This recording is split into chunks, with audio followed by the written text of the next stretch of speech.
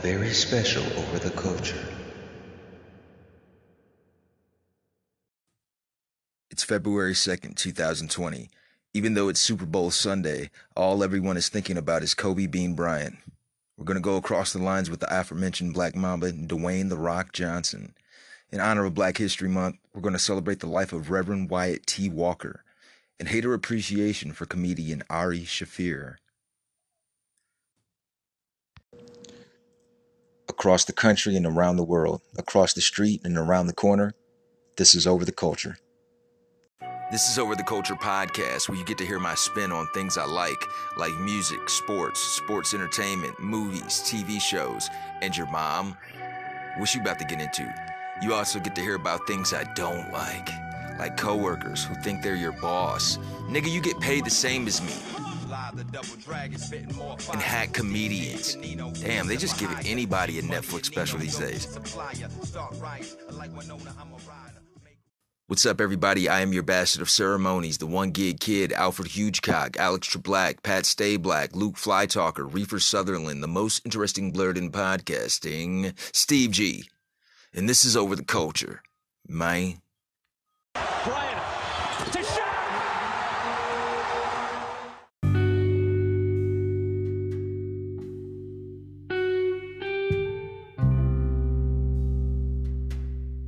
Hey, my people. How is everyone? How was your week? It's been a rough week. It's been a rough week for the world. Not just for me, not just for this country, not just for Laker fans, not just for basketball fans. It's been a rough week for the world. Kobe Bryant, as you all know by now, he passed away in a helicopter crash, him and his daughter, and some of their friends. And I want to make sure I'm getting their names right. Now, all included in the plane crash, it was Kobe Bryant, his daughter Gianna, college baseball coach John Altobelli, his wife Carrie Altobelli, their daughter Alyssa Altobelli, the girls basketball coach Christina Mauser, Sarah Chester, and her daughter Peyton Chester, and the pilot Ara Zabayan. And condolences to everyone's family. Kobe Bryant, a Hall of Fame player, he gave his life to this game, and unfortunately he will not be present here on Earth to be at his own Hall of Fame induction. And they're going to induct him this year. It's going to be a posthumous induction. And like I said, the man gave his life to the game of basketball. I remember seeing him drafted in 1996. At the age of 17, he was drafted by the Charlotte Hornets, and they would later draft or trade him to the Los Angeles Lakers, where he would play for his whole career. And they traded him to the Lakers for Vlade Divac, and the Lakers obviously won big out of that trade. 5 championships and an MVP, several all-first defensive team, all-star appearances. Later, there's another number. There's 2 more numbers that they raised to the rafters, number 8 and number 24. And Dallas Mavericks apparently are going to retire the number 24. Mark Cuban says there will never be another Dallas Maverick wearing the number 24. Props to them for showing love and appreciation for one of the greatest to ever play the game. More on that later. Now, I want to apologize to those who've been listening. I took another 2-week hiatus unannounced, and I'm going to be honest with you guys. This isn't easy. I'm running this shit all by myself, all by my lonesome, and I'm still trying to figure this out. Throughout the week, I try to plan what my stories are going to be. Sometimes when I get to the weekend, I'm still struggling to find a story. Who's going to be my Across the Lines segment? Who's going to be my hater appreciation? And quite frankly, some weeks I'm running on empty. I'm running on fumes on top of, working in the 9 to 5. And by the way, I'm 2 weeks in at the new job. So far, so good.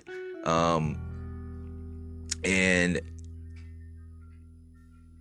I'm going to try to right the ship the best way I can. It all comes down to time management, what you do with your time. And that is a journey that I got to get through some obstacles to get where I need to be a master of time management. It's been a struggle of mine for a while. And I'm cognizant of it, and, knowing is half the battle. The only thing to it now is to do it. And ideally, I would like to have a new episode for you guys every Sunday, so I can pick up some steam. Tell a friend, tell a phone, tell your mom about Over the Culture podcast. It's hard to say that I can't make any promises if there'll be an episode next week. But that's the ultimate goal. Have something fresh in the oven for you guys every Sunday. But we're back now. And like I said, this was a rough week. The Kobe thing, it affected a lot of people outside of basketball, outside of the world of sports. He was an inspiration to a lot of people. And as a basketball fan, I always respected Kobe Bryant's game. I never denied the man's talent. He's definitely one of the greatest to ever play the game. And it always came down to pick a side. The whole dichotomy of our society. You always have to pick one or two, A or B, red pill, blue pill, Shaq or Kobe, LeBron or Kobe. And every time it was the former.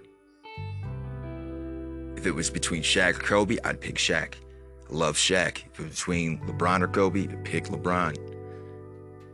And with all that said, I still think he's easily one of the top 5 players to ever play the game. And he will be greatly missed. He left behind 3 other daughters and a beautiful wife, Vanessa Bryant. Prayers go out to the Altabellis, to the Bryants, to the pilot, and I hope I'm not mispronouncing, Ara Zabayan, her family, the Chester family, the Mauser family. And my narrative of Kobe Bryant has obviously changed. For the longest, I would say, he is the Shawn Michaels of the NBA, the heartbreak kid. And I meant that in a disparaging manner, in a disparaging way. And, it was the whole rift between him and Shaq, how he threw Shaq under the bus.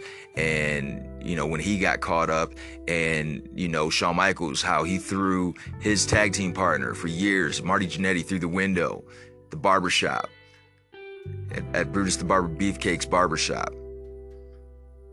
And they did that earlier in their careers. But over time, they proved themselves to be great at their craft. One of the greatest. Shawn Michaels, you could easily say he's the greatest performer to ever get in the ring. Kobe Bryant, you could arguably say he's the greatest to play the game. He modeled his game after Jordan. And Jordan, to most people, is the greatest. To the newer generation, that was their Michael Jordan. They grew up wanting to be like Kobe. Jordan was pretty much long done when Kobe hit his stride.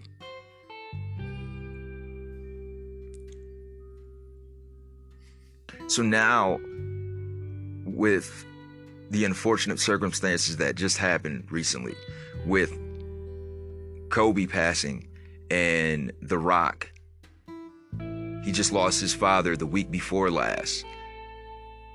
Their families have experienced painful losses, such a close time span, as well as them being second-generation performers. The Rock's father was a wrestler back in the 70s and 80s, and Kobe Bryant's father was a professional basketball player. in the 70s and 80s.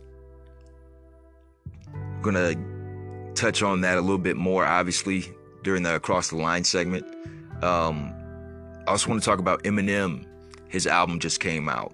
And, you know, he's always going to have his skeptics. In some hip-hop purists, in their scheme of things, he can do no right. But I like the album. I love the album. It has some great cameos. Cameo from Black Thought. Cameos from Slaughterhouse. Royce is in the album about 2 or 3 times. And this is the Eminem I love.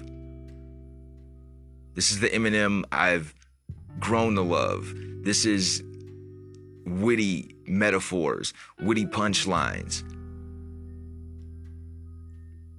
entertaining hooks. He has this one called Little Engine, where he's just ving, ving, boom, ving, ving, ving, boom. He keeps it fun. I feel like that's one of the lost art forms of being an MC. You have to make it fun. Make this whole thing entertaining. Line for line, people, you want to keep the listeners holding on to the next line, and I feel like Eminem does that throughout this album. Music to murder you to. Lil Wayne just dropped his funeral. I believe it's the mixtape I listened to on Dat Piff, and sounds like a lot of lullabies. This isn't the Wayne I've grown to love. There is some witty metaphors and punchlines, and you know, some good wordplay, but there's a lot of that Percocet rap. It just kind of lulls you to sleep. These Baba backsheet bars.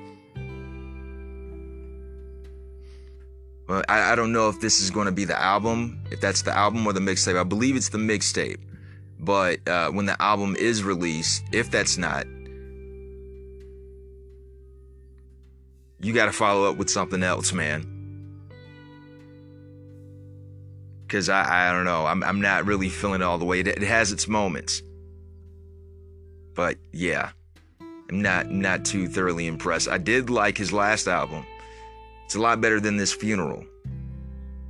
Speaking of funerals, the last episode of Power just aired, and damn you, Tariq. Michael Rainey Jr., he should receive an Emmy. He should receive a Golden Globe.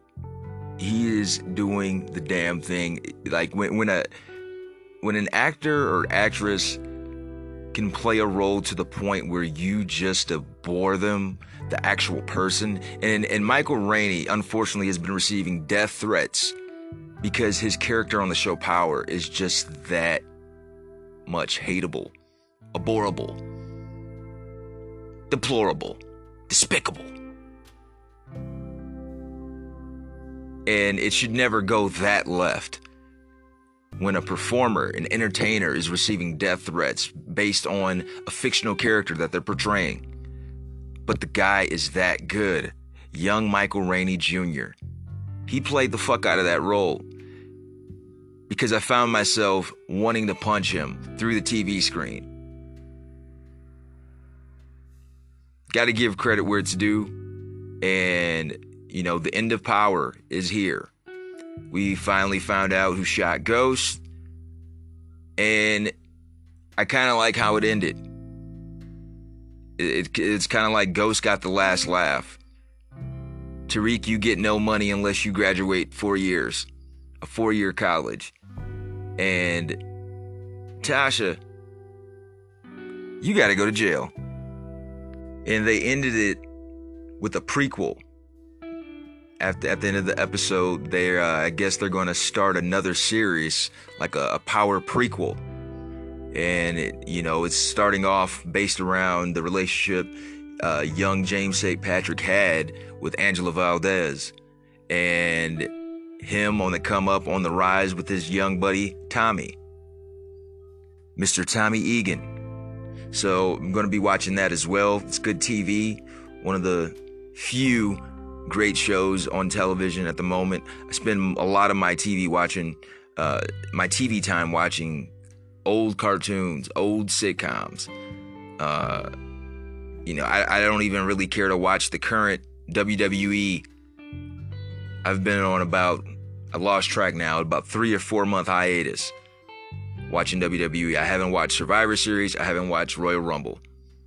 I keep saying I will, but it's hard. And then trying to find time between, hey, what am I gonna watch and how am I gonna get to work on time? I gotta find time to rest and recharge. So whatever I watch on television, it's gotta be worth it. And WWE's current product is just not worth it. Shows on ID channel are better than the current WWE product. Reruns of The Simpsons better than the current WWE product. Episodes of the X-Men cartoon series, Pinky and the Brain, DuckTales.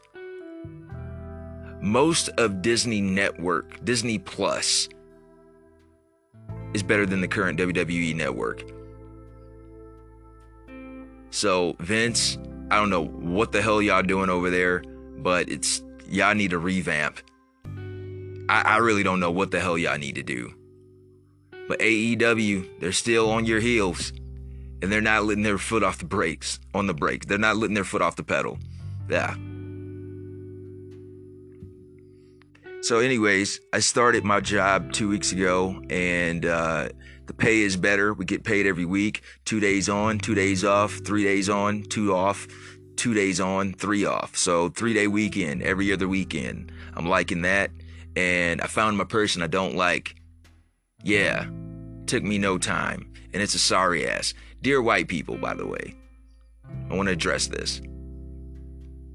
If you get paid the same as your peers, i.e. your coworkers,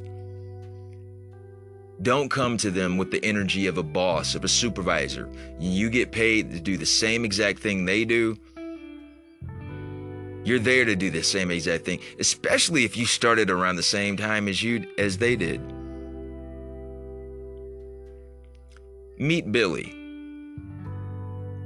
Billy is a white male, a portly white male. And he gets paid the same as I do. And I just started 2 weeks ago. Billy, he's been there about 5-6 months now. He has this weird idea that he's there to quote unquote train people. When in fact, Billy's using that as an excuse to be a sorry, lazy, fat fuck. Most of the people at my job, most of the men at my job don't really care for Billy because they all say the same thing. Billy is a sorry, lazy, fat fuck. And he tries to get over on the new people as if he has some kind of position of or rank, if you will. When really, he's putting up a facade for being a sorry ass fat fuck. So, and I say this because I say white people because that seems to be from my experience. I know that, other races could possibly do it, but man, I'm telling you,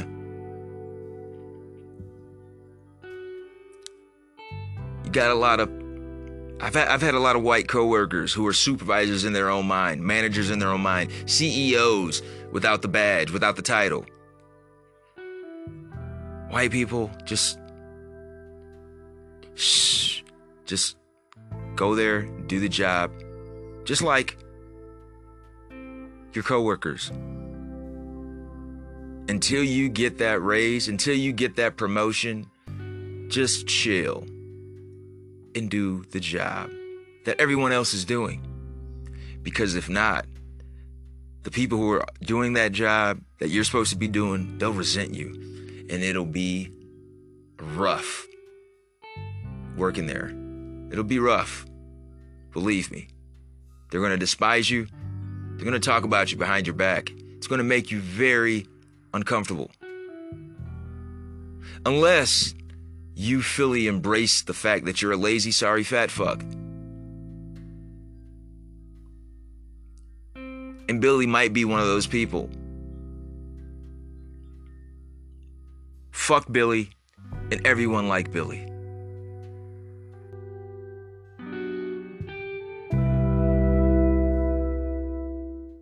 Shaq, you're the first guy I thought of when I heard this news the other day. Of course, I talked to you and Charles and Kenny later that afternoon, but then I saw that you had gotten a text from Kobe that morning, or Sharif had gotten one. How have you been over the last 48 hours? Well, as you know, it's already been the last couple months been really tough. Lost my little sister. Haven't been sleeping. Haven't been doing the normal things I usually do. I work, we laugh, we kid, we joke. When I get back home and look at reality and say she's gone, it just hurts. So the other day I'm downstairs working out with my son Shakir and my nephew Columbus. And my other nephew comes in crying and he shows me his phone. And I snapped at him. I said, man, get that out of my face. Just get it away from me. You know, we live in a world where anything could be photoshopped, anything could be hoaxed. I didn't want to believe it. And then I got the call from you, Charles, Kenny, everybody called me. And then we found out it was confirmed. And haven't felt the pain that sharp in a while. 47 years old. Lost two grandmothers. Lost a Sarge, lost my sister. And now I lost a little brother. Our names will be attached together for what we did. People always ask about our relationship, and I tell them it's just like me and Charles. You got two strong-minded people that are going to get it done their way. We're going to say certain things. The respect will never be lost. But when it comes to be inside the lines and win, that's what me and him, that's what we did. That's what me and Charles, that's what we do. It was sort of like a triple stabbing to the heart, because after you cry and wonder about that, then I get back on the internet, Rick Fox is on the plane. So now I'm sick even more. I'm calling Rick, he's not answering. So now I'm like, what's going on? And then the final blow, his lovely daughter was with him on the helicopter. You know, every time I saw his lovely wife and his kids, same thing I do with Kenny's kids and D-Wade's kids. Hi, my name is Uncle Shaq. I don't know if they know me as a basketball player, it doesn't matter. Hi, I'm Uncle Shaq. I try to make him laugh. And he would do the same thing. Sharif called me devastated and said, Kobe, just text me to check and see how he's doing. And he used to do that from time to time. You know, it just makes me think that in life, sometimes instead of holding back certain things, we should just do.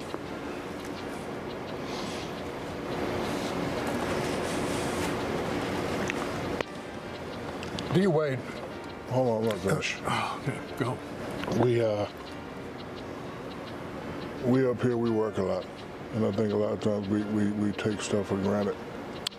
Like, I don't talk to you guys as much as I need to. The fact that we're not going to be able to joke at his Hall of Fame ceremony. We're not going to be able to say, hi, I got 5, you got 4. The fact that we're not going to be able to say, if we would stay together, we could have got 10. Those are the things that you can't get back. And with the loss of my father, my sister, and my thing, that's the only thing I wish I could just say something to him again. Last time I talked to him was when we were here and I asked him to get 50 and he got 60. It's the last time I spoke to him. And I just wish I could have, you know, so it definitely changes me. I have to, because I work a lot. You guys know what I do. I work probably more than the average guy, but I just really have to now just take time and just call and say, I love you. Rick Fox finally called me and said, man, I love you. B. Shaw called me. So I'm going to try to do a better job of just reaching out and just talking to the people rather than always procrastinating, because you never know. Life is too short. I could never imagine nothing like this. I was thinking the other day, I've never seen anything like this. All the basketball idols that I grew up, I see them. They're old. Like I used to be at home when you came to interview me, Ernie. I used to watch the great mile round and rebound. Now I'm working with him. I used to want to be Dr. J. He used to live next door to my mother in Orlando. My father used to tell me about the 3 great big men. I met them. I seen them. And the fact that we lost probably the world's greatest Laker, world's greatest basketball player. It's just, listen, people are going to say, take your time and get better, but it's going to be hard for me. I already don't sleep anyway, so. But I'll figure it out. My condolence goes out to his family, his mom, his dad, his sisters, the other families, everybody involved. Laker organization, I talked to Jeannie and Linda, and people here are hurting, especially in this organization. You know, some people have to get treatment, and some people just don't understand, because it hit all of us out of nowhere. I didn't want to believe it. I said to myself, I hope some butt face made this up, and it's not true. I didn't want to believe it. And then after getting all the calls, and then you finally feel it was concerned, it just, you know, my spirit just left my body. I just wish I could be able to say one last thing to the people that we lost, because you know, once you're gone forever, and you know, we should never take stuff like that for granted.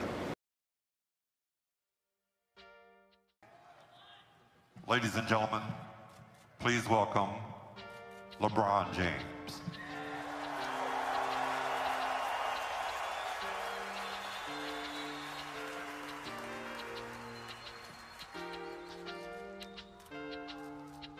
Before I get started on the speech that I have, I want to acknowledge all the lives that was lost Sunday morning. Alyssa Altabelli, John Altabelli, Carrie Altabelli, Peyton Chester, Sarah Chester, Christina Mauser, Ara Zabanya, Gianna Bryant, and Kobe Bryant. Now, I got something written down. You know, they asked me to kind of stay on course or whatever the case may be, but Laker Nation, man, I would be selling y'all short if I read off.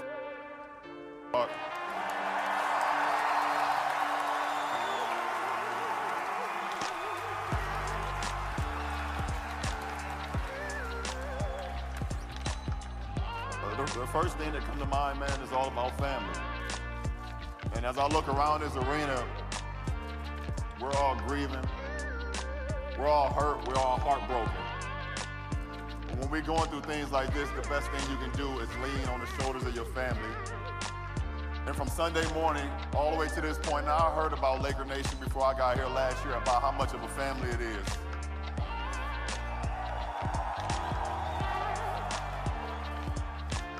And that is absolutely what I've seen this whole week, not only from the players, not only from the coaching staff, not only from the organization, but from everybody. Everybody that's here, this is really, truly, truly a family. And I know Kobe and Gianna and Vanessa and everybody, thank you guys from the bottom of their heart, as Kobe said.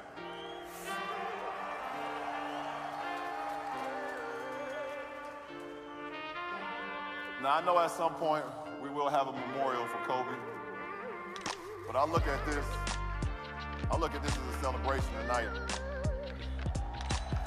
This is a celebration of the 20 years of the blood, the sweat, the tears, the the broken down body, the getting up and sitting down, the everything, the countless hours, the determination to be as great as he could be. Tonight, we celebrate the kid that came here at 18 years of age, retired at 38, and became probably the best dad that we've seen over the last 3 years, man. Tonight is a celebration. Before we get to play, love y'all, man.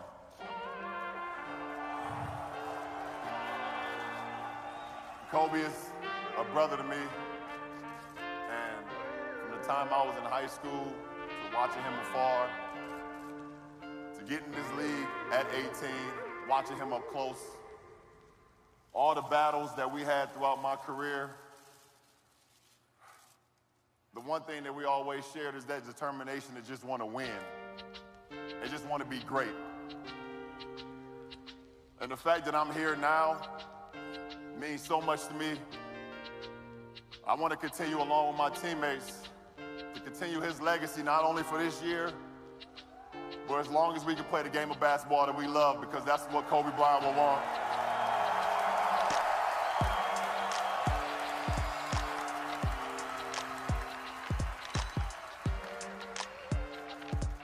So in the words of Kobe Bryant, Mamba out, but in the words of us, not forgotten. Live on, brother.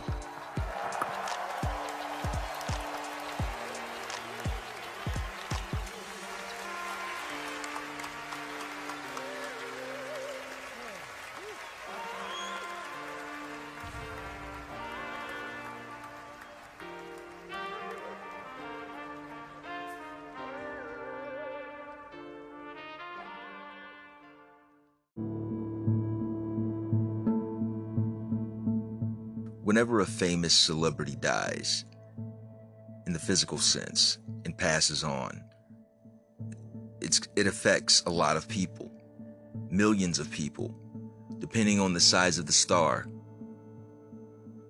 Kobe Bryant impacted millions of people, not just in the state of California, not just Lakers fans, not just fans of basketball.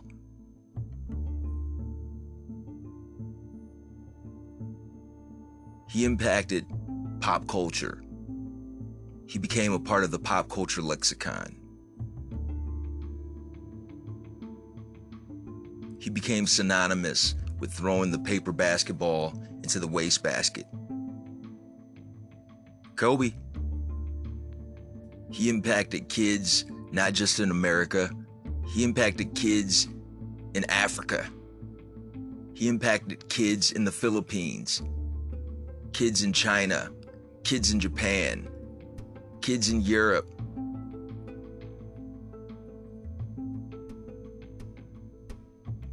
And it was a sad day, and people are still mourning. It's going to take us a while to get over this. It caught everyone off guard. He didn't know. His fellow passengers, his daughter didn't know that was going to be their last helicopter ride. And because of the severity of it, people have spread their love on social media. And, you know, it's really not cool to tell people how to mourn. And whenever a celebrity does pass in the physical form, there's always going to be that group of denigrators who want to talk down on how someone feels about a certain celebrity just because they're a celebrity that they never met. And the typical, oh, you show more love for a stranger than you would even your own kind, your own family. And to that I say, how do you know? You don't know how people mourn. Myself included. When I lose important members of my family, people who were close to me, it hits me hard. It hits me like it doesn't hit anyone else in the family. The grieving process is something very personal. I share pictures on my social media outlets. I write eulogies when my grandparents passed. I want to share my thoughts, my experiences with my loved ones, in front of my loved ones. It's therapeutic. It helps the grieving process. It soothes the grieving process. And I never met Kobe Bryant. Obviously, I'll never have the chance to here on Earth. And even though I wasn't the biggest fan, I'm affected by it. Because not just because I'm a fan of the NBA, of sports, I'm a fan of humanity. And he's one of our brothers. He's one of my brothers at the end of the day.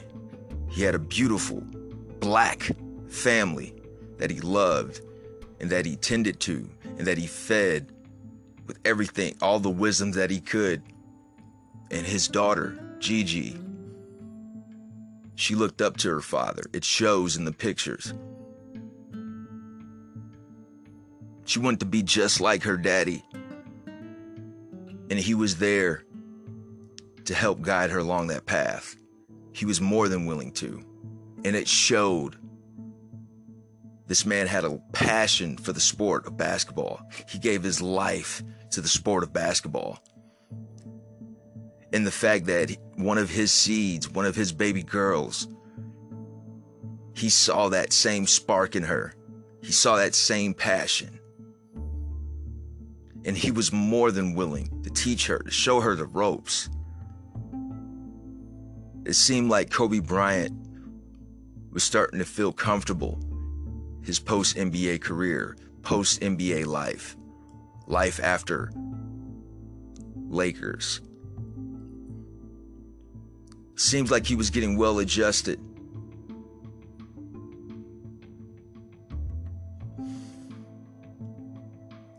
And I think about all of that. I think about the other families.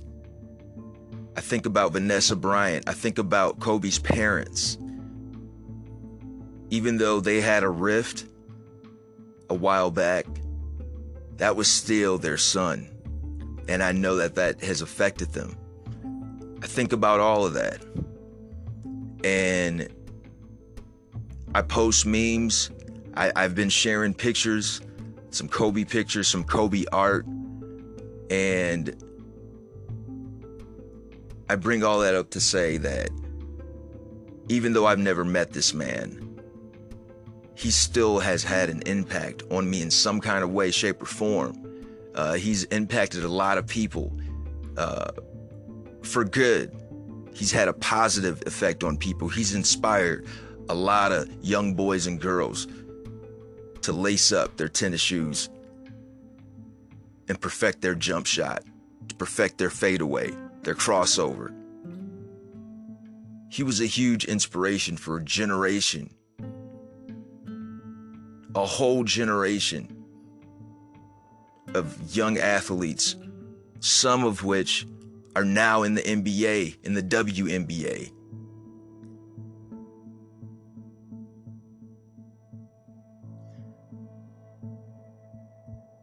He was a man possessed about the craft, the art, the beauty of the sport of basketball. And he poured his all into it. Now, I can't speak for everyone who mourns. I can't speak on anyone's grieving process but my own. But to those people who want to denigrate on how someone else shows love for the Black Mamba, well, the reason not as many people show love for my grandmother, millions of people aren't sending e-cards about my great-grandfather, my great-grandmother. They weren't drafted by an NBA team. My grandfather didn't win an NBA dunk contest. My grandmother wasn't selected to 20 All-Star teams. And that's not to put down my grandparents. They're great human beings. They deserve to have all the accolades just for being a great person, just for being great people.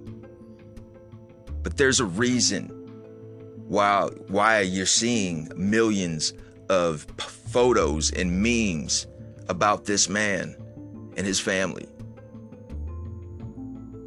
I mean, it's common sense, but I just feel like some people want to find a reason to nag.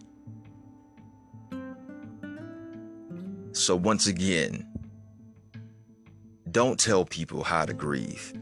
It's not cool, bro. Congratulations to the Kansas City Chiefs. They are the Super Bowl champs for 2020. And believe it or not, people, I slept throughout the whole Super Bowl. I had a rib plate, some collard greens, and some mac and cheese, and some pound cake. And I inhaled that whole plate hours before the Super Bowl. Shortly after I inhaled that plate, I was done and doner. Out like a light, like a light, like a light. And as I'm recording this, I'm watching the recap of the Super Bowl. Apparently there was a halftime show with Shakira and J-Lo. I'm kind of good on that. I'm sure it's not as good as the Prince halftime show or the Michael Jackson halftime show. Not even the Bruno Mars halftime show. But I digress. Congratulations once again to the Kansas City Chiefs. For years, I would say the Kansas City Chiefs are the Hacksaw Jim Duggan of the NFL. And by that I mean, Hacksaw Jim Duggan, he's a lovable character. He had a following. He had presence. He would always be involved in some kind of way, in some important or relevant angle, storyline. He would always be in the pay-per-view. There would always be a Hacksaw Jim Duggan match, whether he was tag team with someone or whether it was a solo match. He had to resolve some beef, some feud. He'd always be present in a World Wrestling Federation pay-per-view. However, Hacksaw Jim Duggan never won a title with the WWF. And that's how I always looked at the Kansas City Chiefs. They were the Hacksaw Jim Duggan of the NFL. Because they may have a good year or two. They might have the best record in the league one season or two. And they'll look good on paper going into the playoffs. But for whatever reason, they could never close the deal. They could never take it all the way to the big game and win it out. But 2020, it's a new day, it's a new regime, and here we are. Andy Reid wins his second Super Bowl after he won with the Green Bay Packers staff back in '97. Wins his second Super Bowl. Patrick Mahomes, as Shannon Sharp says, Patrick Mahomes is the MVP. 3 touchdowns, one of them rushing. 286 yards total. 1 INT. The fact that I fell asleep through the biggest sporting event in the world, it shows that I really had no interest in this year's Super Bowl. I have no dog in the race. The Niners or whatever, I had never had anything against them. Same with the Chiefs. But because of their gap in Super Bowls, I did want to see the Chiefs win. And congrats to them. Kudos. They deserved it. They earned it. I'm glad Tom Brady wasn't in the Super Bowl. That's always great. Patrick Mahomes is the third black quarterback to win the Super Bowl. So now that the season's done and over with, how about them Cowboys?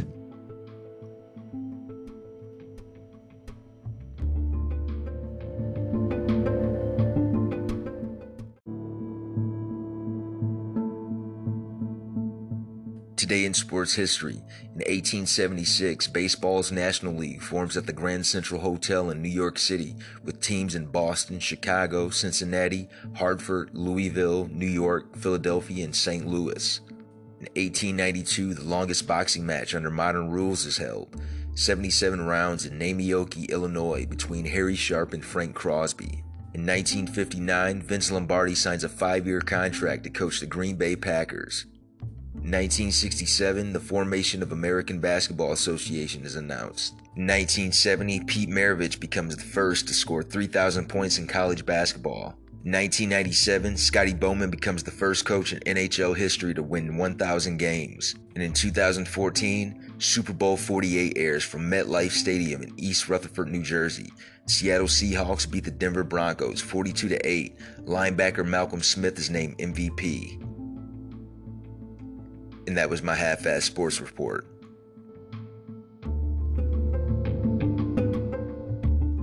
When we come back, we're going to go across the lines with Kobe Bryant and Dwayne "The Rock" Johnson.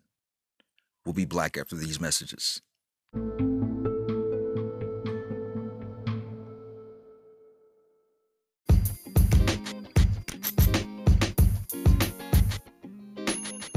In today's birthdays, happy 43rd birthday to Colombian singer, songwriter, producer, and actress Shakira. Retired wide receiver Donald Driver turns 45. American basketball player and sportscaster Sean Elliott is 52 today. American bass player, songwriter of the band Stone Temple Pilots Robert DeLeo turns 54. American actress, model, and businesswoman Christy Brinkley turns 66 today. American actor Brent Spiner is 71. English-American singer, songwriter, and guitarist Graham Nash is 78 today. And American comedian, actor, and activist Tom Smothers is 83.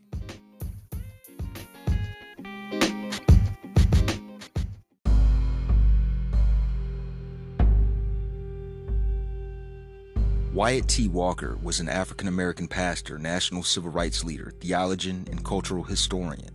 Born on August 16, 1928 in Brockton, Massachusetts, he was the chief of staff for Martin Luther King Jr. and in 1958 became an early board member of the Southern Christian Leadership Conference. He helped found a Congress for Racial Equality chapter in 1958. As executive director of the SCLC from 1960 to 1964, Walker helped to bring the group to national prominence.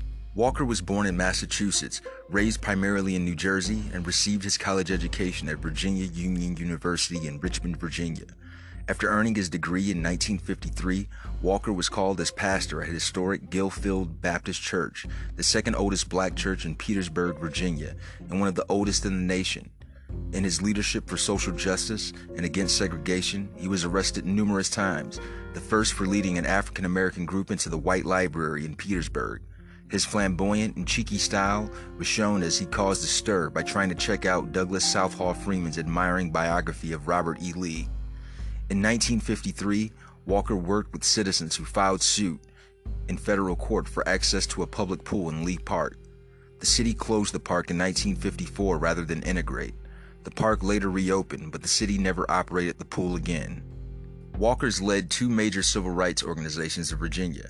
He served as president for 5 years of the Petersburg branch of the National Association for the Advancement of Colored People and as state director of the Congress of Racial Equality, which he co-founded in 1958.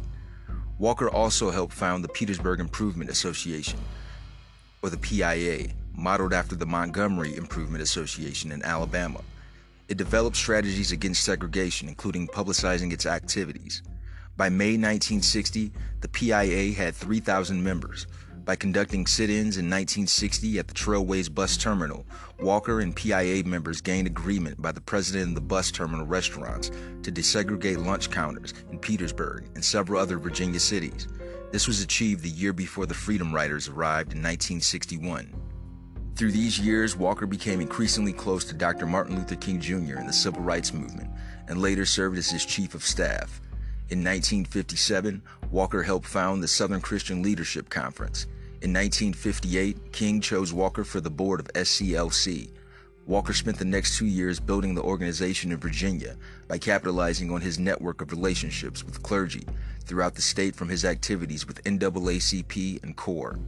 He also continued demonstrations and actions intended to highlight challenge, and end segregation.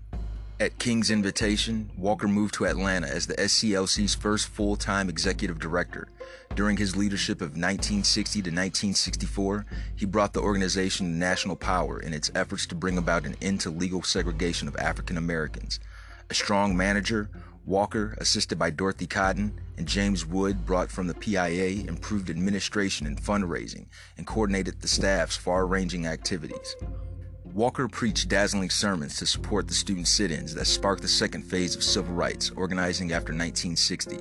He was also the chief strategist and tactician for Project C, the detailed plan for confrontation with local police and city officials that was the heart of the first phase of the Birmingham campaign in 1963.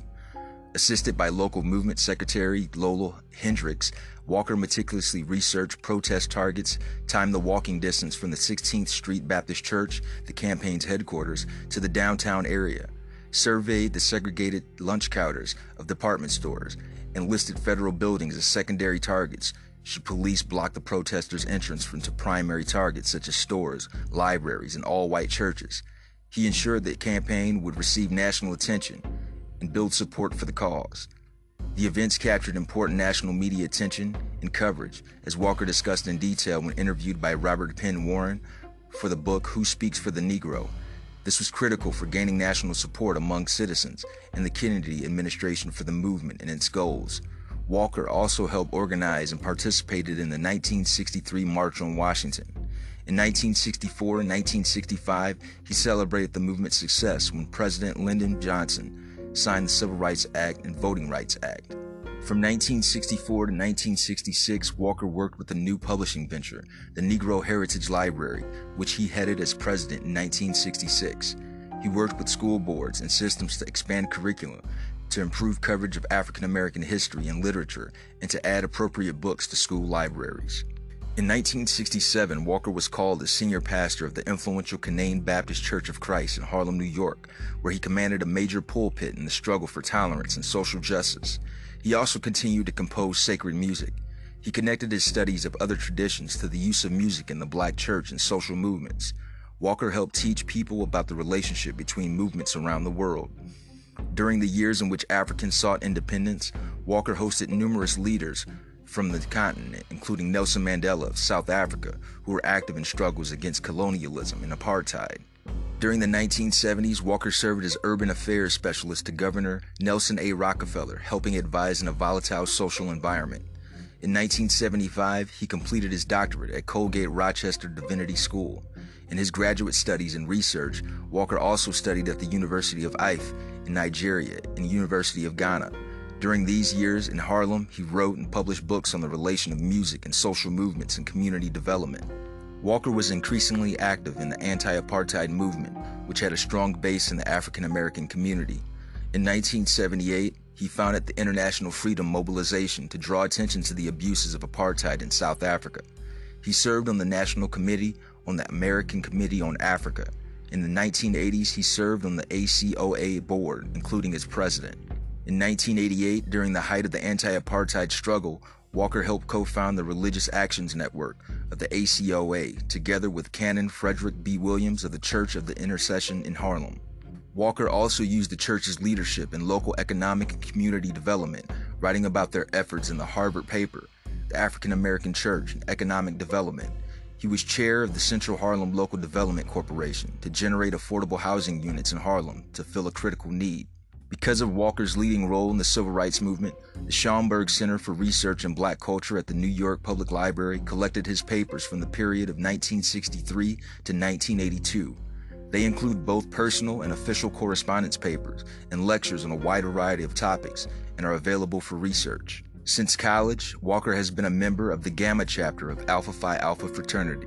After 37 years as senior pastor, Walker retired in 2004 with the title of Pastor Emeritus of Canaan Baptist Church. He spent his final years in Virginia and taught at the Samuel DeWitt Proctor School of Theology at his alma mater, Virginia Union University in Richmond. Frustrated by the perpetual failure of the traditional public schools in Harlem and other underserved neighborhoods, Walker helped organize the passage of New York State's charter school law in 1998. In 1999, he joined with businessman philanthropist Steve Klinsky to found the first ever charter school in New York State, now named the Sizzaloo Walker Charter School of Harlem in honor of Walter Sizzaloo and Dr. Walker. This school was just one of 3 New York charter schools to open in the law's first year of 1999, and is only one from that year to survive. The school is community run and has substantially outperformed the traditional public schools in Harlem's District 5, where most of the school's students live. The founding and history of Sizzaloo Walker was described in the book A Light Shines in Harlem by Mary Bounds, which won the Phyllis Wheatley Prize for Best Nonfiction Work in 2015. Walker wrote the foreword for that book. Walker continued to support charter school reform from his home in Virginia. In 2016, he was awarded the Lifetime Achievement Award for the National Charter School Alliance. This award had only been given once before, to President Bill Clinton. In September 2016, Walker gave an exclusive interview to RealClearLife.com where he stressed his support for charter schools as a key civil rights issue of our time, and where he stated his strong belief that Dr. King would have supported charter schools as well. In September 2015, Walker wrote an essay for Real Clear Politics along with Steve Klinsky. In this essay, Walker and Klinsky called for a fundamental respect for all people, considered as individuals without regards to race, and expressed opposition to theories such as critical race theory that classifies people primarily as members of racial groups. Walker married Teresa Ann Walker before 1963. They had 4 children together. Walker died on January 23, 2018 at his home in Chester, Virginia. He was 89. And may he rest in paradise. And that, my friends, was a soldier of black excellence.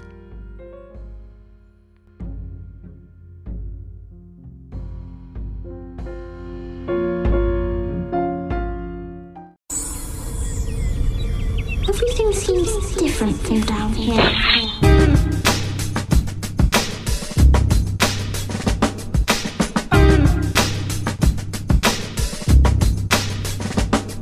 I'm a ninja MC, just doing what I wanna do.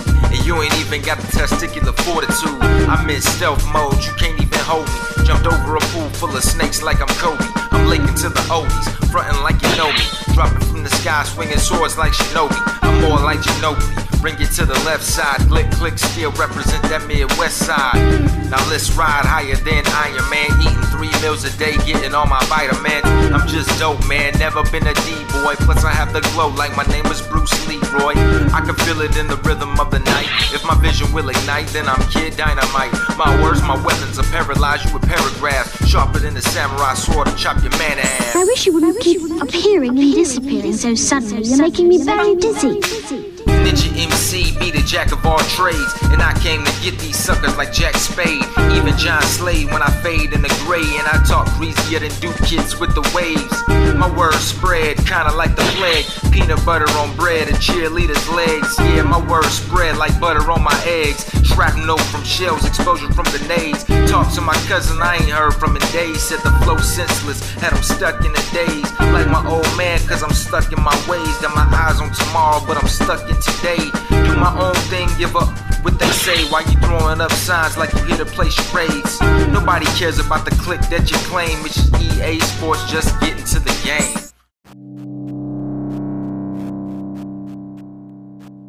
And a special mention to those no longer with us. Last Sunday, we lost Kobe Bryant, an American professional basketball player. Born Kobe Bean Bryant on August 23, 1978, in Philadelphia, Pennsylvania, he was a shooting guard, and Bryant entered the National Basketball Association directly from high school and played his entire 20-season professional career in the league with Los Angeles Lakers.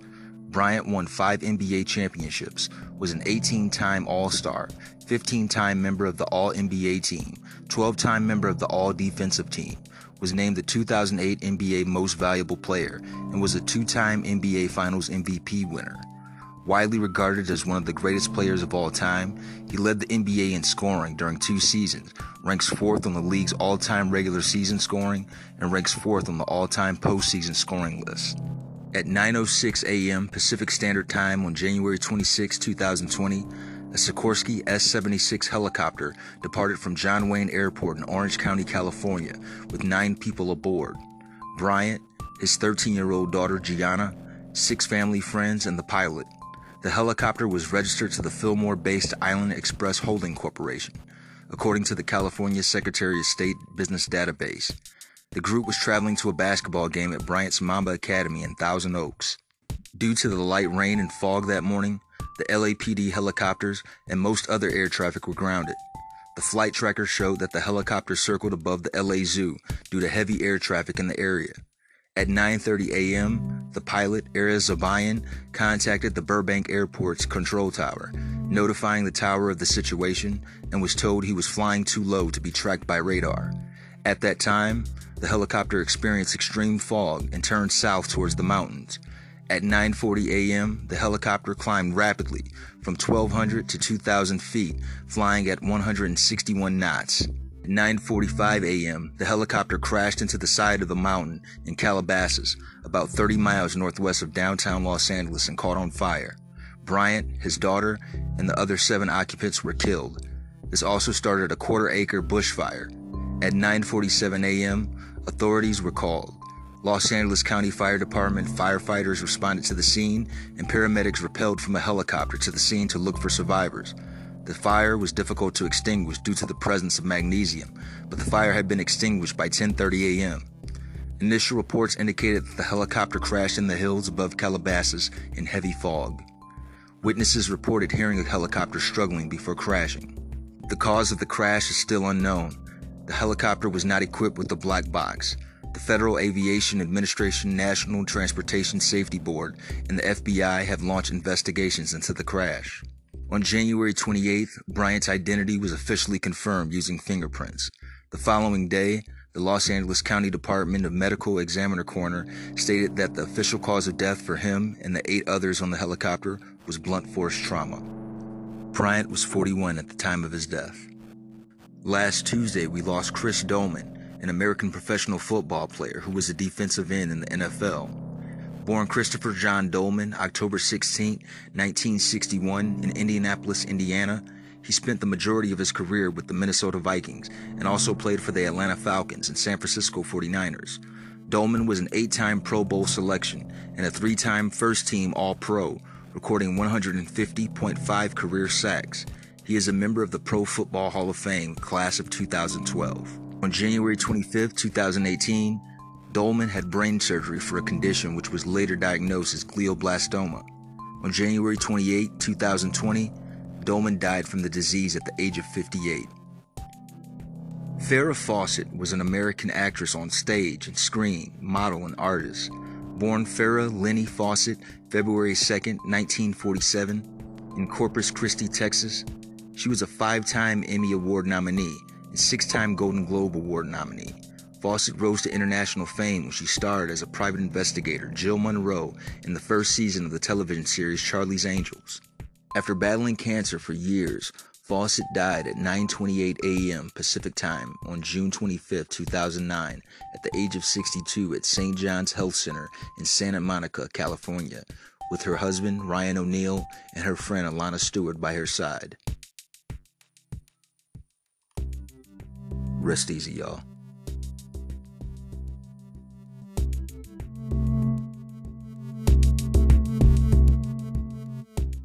Last Sunday, we lost NBA legend Kobe Bryant. Born Kobe Bean Bryant, August 23, 1978, in Philadelphia, Pennsylvania, he was the youngest of 3 children and the only son of former NBA player Joe Bryant and Pamela Cox Bryant. He was also the maternal nephew of basketball player John Chubby Cox. Bryant started playing basketball at the age of 3, and the Lakers were his favorite team when he was growing up. When Kobe was 6, his father retired from the NBA and moved his family to Italy to continue playing professional basketball at a lower level. Kobe became accustomed to his new lifestyle and learned to speak fluent Italian. He began to play basketball seriously while living in Italy, and his grandfather would mail him videos of NBA games for Kobe to study. He also learned to play soccer, and his favorite soccer team was AC Milan. During summers, Kobe would come back to the United States to play in a basketball summer league. When Kobe was 13, he and his family moved back to Philadelphia. Kobe earned national recognition during a spectacular high school career at Lower Merion High School in Ardmore, located in the Philadelphia suburb of Lower Merion. He played on the varsity basketball team as a freshman, becoming the first freshman in decades to start for Lower Merion's varsity team, but the team finished with a 4-20 record. The following 3 years, the Aces compiled a 77-13 record, with Kobe playing all 5 positions. During his junior year, he averaged 31.1 points, 10.4 rebounds, and 5.2 assists, and was named Pennsylvania Player of the Year, while also earning a 4th-team parade All-American nomination, attracting attention from college recruiters in the process. Duke, Michigan, North Carolina, and Villanova were at the top of his list. However, after high schooler Kevin Garnett went in the first round of the 1995 NBA draft, Bryant also began contemplating going directly to the pros. At Adidas ABCD camp, Bryant earned the 1995 Senior MVP award while playing alongside future NBA teammate Lamar Odom. In his senior year of high school, Bryant led the Aces to their first state championship in 53 years.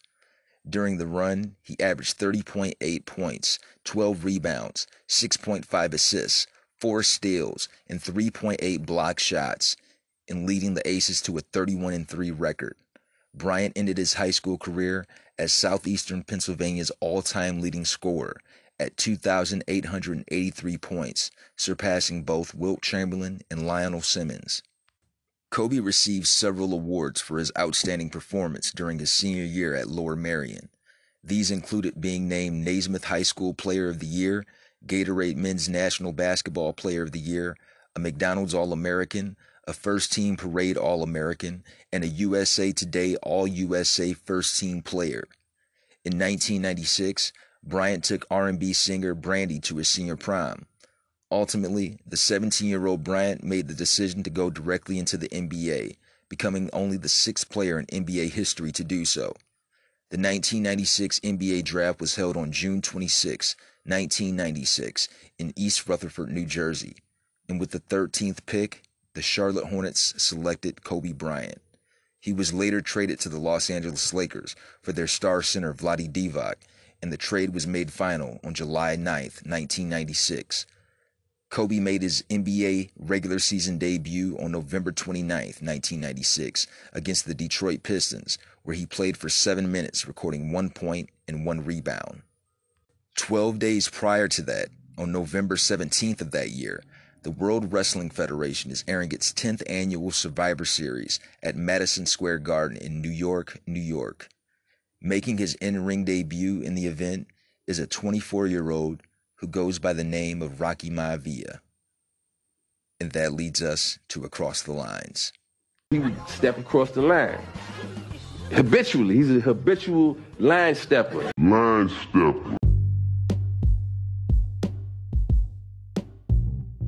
Rocky made his debut in a 4-on-4 Survivor Series elimination match, teamed up with Jake the Snake Roberts, Mark Merrow, and the Stalker, going up against Crush, Goldust, Jerry Lawler, and Hunter Hearst Helmsley.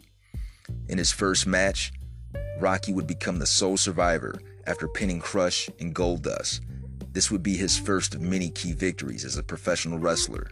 Dwayne Douglas Johnson, better known as The Rock, was born May 2nd, 1972 in Hayward, California, to Ada Johnson and former professional wrestler Rocky Johnson. Growing up, Johnson briefly lived in New Zealand with his mother's family, who was also heavily involved in the wrestling business.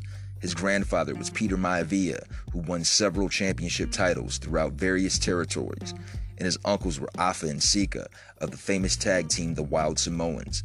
As a child, Dwayne's family moved around a lot due to the nature of the professional wrestling business.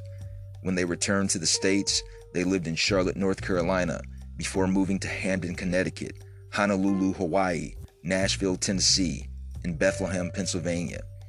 He was arrested multiple times for fighting, theft, and check fraud before the age of 17.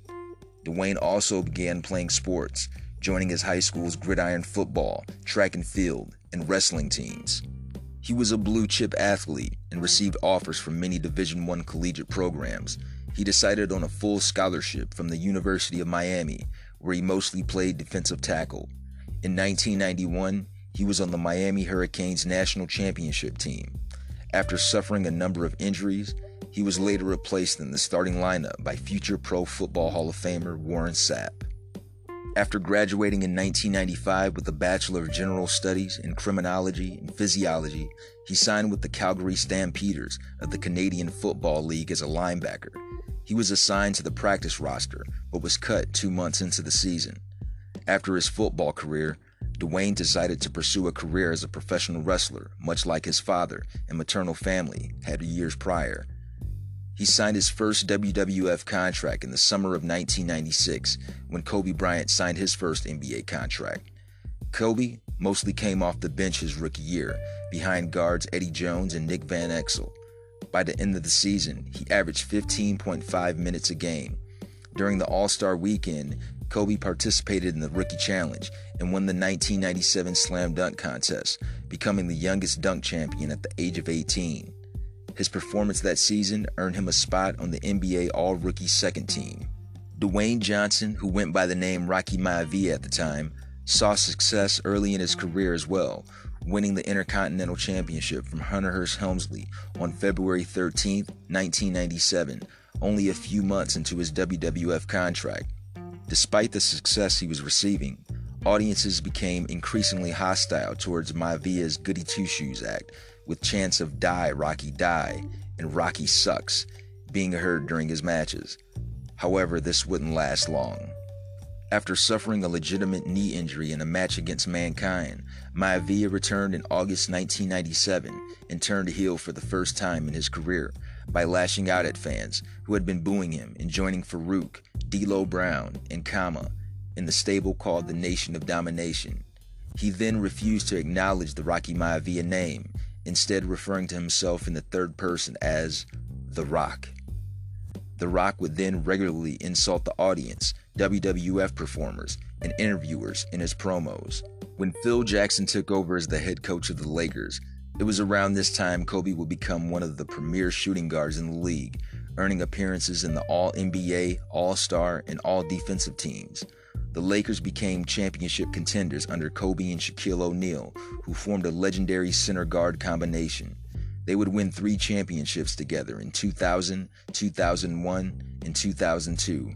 He claimed his first All-Star MVP trophy after a 31-point performance in Philadelphia when he was loudly booed by fans, as they had throughout the game, stemming from his earlier comment to a 76ers heckler during the finals that the Lakers were going to cut your hearts out. The booing of fans is what made The Rock even greater. The more they yelled and screamed, the sharper his retorts towards the crowd would be. And the crowd ate it up.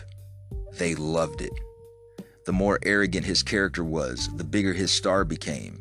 And on November 15, 1998, at the 12th annual Survivor Series, he would win his first of many World Heavyweight Championships after he defeated Mankind.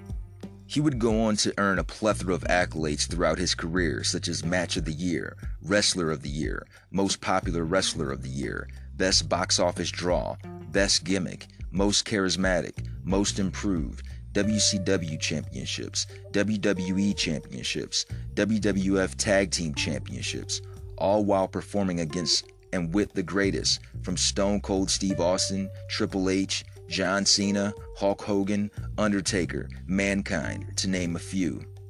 The Kobe and Shaq tandem wouldn't see another championship after their third together, as their bubbling feud would send Shaq packing his bags to play with Dwayne Wade in Miami. However, Kobe would revitalize himself as a better teammate and player, dropping 81 points on the Toronto Raptors on January 22, 2006, earning more All-NBA first-team selections, All-Defensive first-team selections, All-Star MVPs, a regular season MVP in 2008, 2 more NBA championships, this time as the sole leader of the team in 2009 and 2010, as well as 2 gold medals in 2008 and 2012, all while performing with and against the greatest: Michael Jordan, Scottie Pippen, Shaquille O'Neal, Karl Malone, Charles Barkley, LeBron James, Dwayne Wade, Carmelo Anthony, Kevin Garnett, Ray Allen, Kevin Durant, and James Harden. Kobe and The Rock have even crossed over into seeing success in the world of cinema. In 2018, Bryant became the first African American to win the Academy Award for Best Animated Short Film and the first former professional athlete to be nominated and to win an Academy Award in any category for his film Dear Basketball. And Dwayne, The Rock Johnson, he seems to be doing fairly decent for himself in the film industry, as he has become one of the highest paid successful actors in Hollywood. With the recent passing of his father, Rocky Johnson, on January 15, 2020, The Rock's family, as well as Kobe's family, have dealt with the grief of losing a loved one within a short time span, as Kobe and his daughter Gianna Bryant passed away on January 26, 2020. And that was Across the Lines.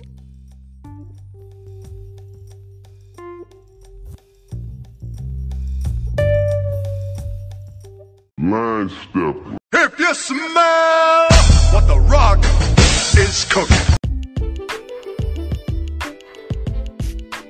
Today in entertainment history, in 1950, the first broadcast of the show What's My Line airs on CBS. In 1952, B.B. King's 3 O'Clock Blues hits #1 on the U.S. Billboard's R&B hit parade to become his first national hit. In 1955, the first presidential news conference airs on network TV on ABC. In 1959, Buddy Holly and Richie Valens had their final performances. In 1992, IRS and Willie Nelson settle on $9 million tax bill. In 1996, Allie Landry of Louisiana is crowned the 45th Miss USA. In 2009, RuPaul's Drag Race, hosted by RuPaul, premieres on Logo TV. And in 2019, American singer R. Kelly is arrested after turning himself in on 10 counts of aggravated criminal sexual abuse, including with 3 minors.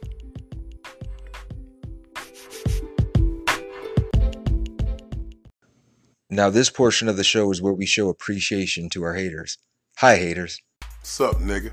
According to an article by The Hollywood Reporter, a New York comedy club receives threats after comedians' jokes about Kobe Bryant. The New York Comedy Club canceled a performance by comedian Ari Shaffir after the organization received threats due to the performer's off-color remarks about late athlete Kobe Bryant. Shaffir, who previously hosted Comedy Central's This Is Not Happening before Roy Wood Jr. replaced him in the role, was scheduled to perform Tuesday night, a representative for the club confirmed to The Hollywood Reporter, but the venue canceled his booking and will not be working with him in the future after learning about a joke that Shaffir had tweeted. The club did not provide a comment on the record. Shaffir had performed the previous Saturday at the venue's Midtown Manhattan location. The club filed an aggravated harassment report with the New York Police Department about several phone threats it was receiving as a result of the booking, the NYPD confirmed Wednesday. An investigation is ongoing onto the threats. Though Shaffir's Twitter profile was private as of Wednesday morning, TMZ, which was the first to report the development, reported that the day of the longtime Los Angeles Lakers' death, Shaffir tweeted a video of him saying Kobe Bryant died 23 years too late today. He got away with rape because all the Hollywood liberals who attack comedy enjoy rooting for the Lakers more than they dislike rape. Big ups to the hero who forgot to gas up his chopper. I hate the Lakers. What a great day. Shaffir did not return a request for comment. Shaffir on Tuesday published a lengthy mea culpa on his Instagram, explaining that his video was a bit he does when any celebrity dies, where he posts terrible things about them. Every time a beloved celebrity dies, I post some horrible shit about them, he wrote. I've been doing it for years now. I like destroying gods. And right when a famous person dies, they're at their most worshipped. So as a response to all the outpouring of sympathy on social media, I post something vile. It's just a joke. I don't really hate any of the people. Shaffir called the routine dark comedy, and moronic, inappropriate post I make for the fans who sign up to see them. Shaffir added that he posted his video before he learned children were on board the helicopter whose crash killed Bryant and 8 others on Sunday, and that fans asked him for a Kobe post. Kids dying like that, it's horrible, he wrote. All the other people dying, that's horrible too. It's horrible he died. Really, really sad. What a terrible thing that was that happened. You want to talk some shit? You want to know what's not terrible? Hack comedians like Ari Shaffir. Shaffir?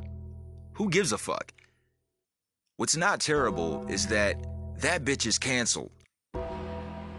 I thought the whole point of being a comedian was to be funny. I get dark humor, I'm a student of comedy. If it's good, if the people laugh, you're solid. That shit you said, Ari Shaffir, wasn't funny. Word to Michael Richards. Fuck Michael Richards. Fuck Ari Shaffir. If the people aren't laughing, you didn't do your job as a comedian. There's no excuse for being a horrible comic.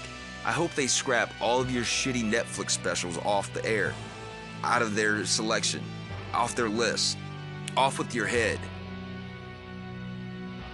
You sounded very sincere in your little mop-up, trying to save face, Ari Shaffir. And the fact that you have fans who are asking for a Kobe post after something like this happens, I shouldn't be shocked, because look who we have as the President of the United States. This is the wrong field. I think when people come to comedy shows, I think they want to laugh. I don't think they all get together to be fucking assholes, asshats. Which is what Ari Shaffir is, and all of his fans. But don't worry, you faux liberal, racist white people, because I'm assuming that's who his fan base was. Don't worry, we still have Sarah Silverman, because she's cute and she says little racist things with a little smirk on her face. Fuck her too. So, this is a mourning. Not much appreciation, but a mourning of Ari Shaffir's career. See what I did there? And no, I'm not a part of the cancel culture. Don't get me involved with those sensitive LMNOP, BLT community motherfuckers. I'm from the that shit ain't funny culture. If you're not funny, you need to get the fuck off the stage. And I watched some of Ari Shaffir's material, and before this video, I was never impressed. I never laughed. He's not funny. He's just another fucking comedian, another white guy that gets on a mic and they gave a Netflix special to. They give anyone Netflix specials to. I couldn't name half the motherfuckers on that comedy list in Netflix. There's like 11 different comedians I never heard of, don't care to know. But I appreciate the fact that Ari Shaffir had no qualms about showing how ignorant he is. Yeah, it doesn't matter that you didn't know that kids were on that helicopter. Actually, you know what? It does matter. The fact that you were willing to broadcast this to the world, to your so-called followers, to your so-called fans. And then you realize that, hell, his daughter was with him and she died. And some other girls were there and they died. Now, don't you look like a jackass, Ari Shaffir. It doesn't matter. Your career's no more. You know who else appreciates you? The other comedians whose stage time you've been taking up. Get out the way, you honky. And I'm not talking about white people. I'm talking about honkies. I ain't talking about Caucasians. I'm talking about honkies. So, Ari Shaffir, it doesn't even matter, does it? The people have a voice.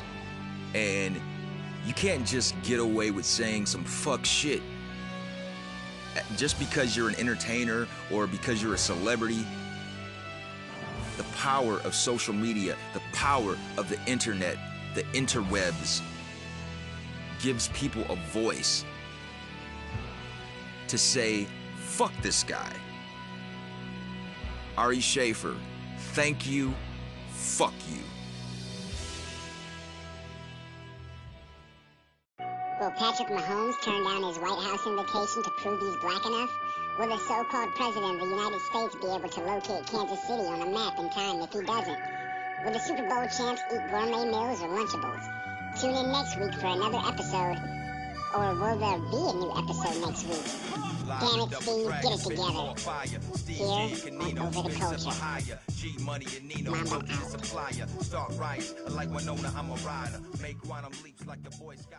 Ohio.